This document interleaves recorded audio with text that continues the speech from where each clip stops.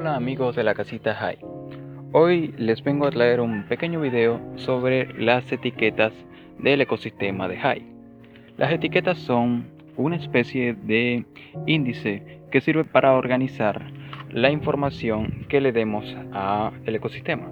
Las etiquetas son, de manera fácil de explicar, palabras claves con las cuales se ubica tu contenido en la gran biblioteca de información que representa la cadena de bloques, es decir, un índice.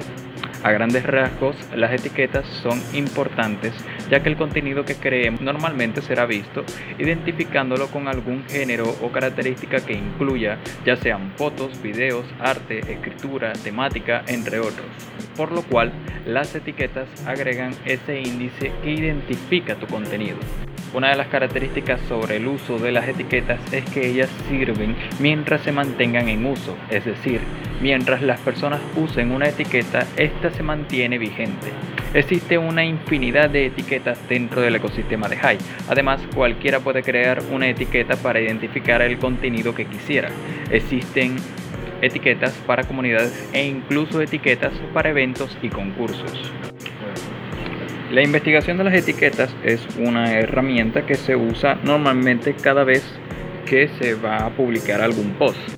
Cuando hablo de la investigación de las etiquetas, me refiero al proceso en el cual averiguamos cuáles son las etiquetas que identifican el contenido que queremos crear y cuáles de estas tienen mayor o menor relevancia dependiendo del uso y repercusión que la etiqueta tenga. En el video muestro un ejemplo específico sobre el post de ESP for Family, escenas de anime a mi estilo de Grivisa, donde esta usuaria hace uso de unas etiquetas que tienen buena repercusión. Sin embargo, usa una etiqueta específica creada por ella, llamada ESP for Family. Probablemente la intención de esta usuaria sea crear una etiqueta para un público específico sobre este tema o quizás solo hacerle tributo a la serie. El punto es que esta etiqueta no tiene un público y no es usada por nadie más además de ella y no está a la vista de los curadores. Sin embargo, todas las etiquetas del ecosistema nacen de la misma forma y dependen del uso de los usuarios para tener una buena repercusión.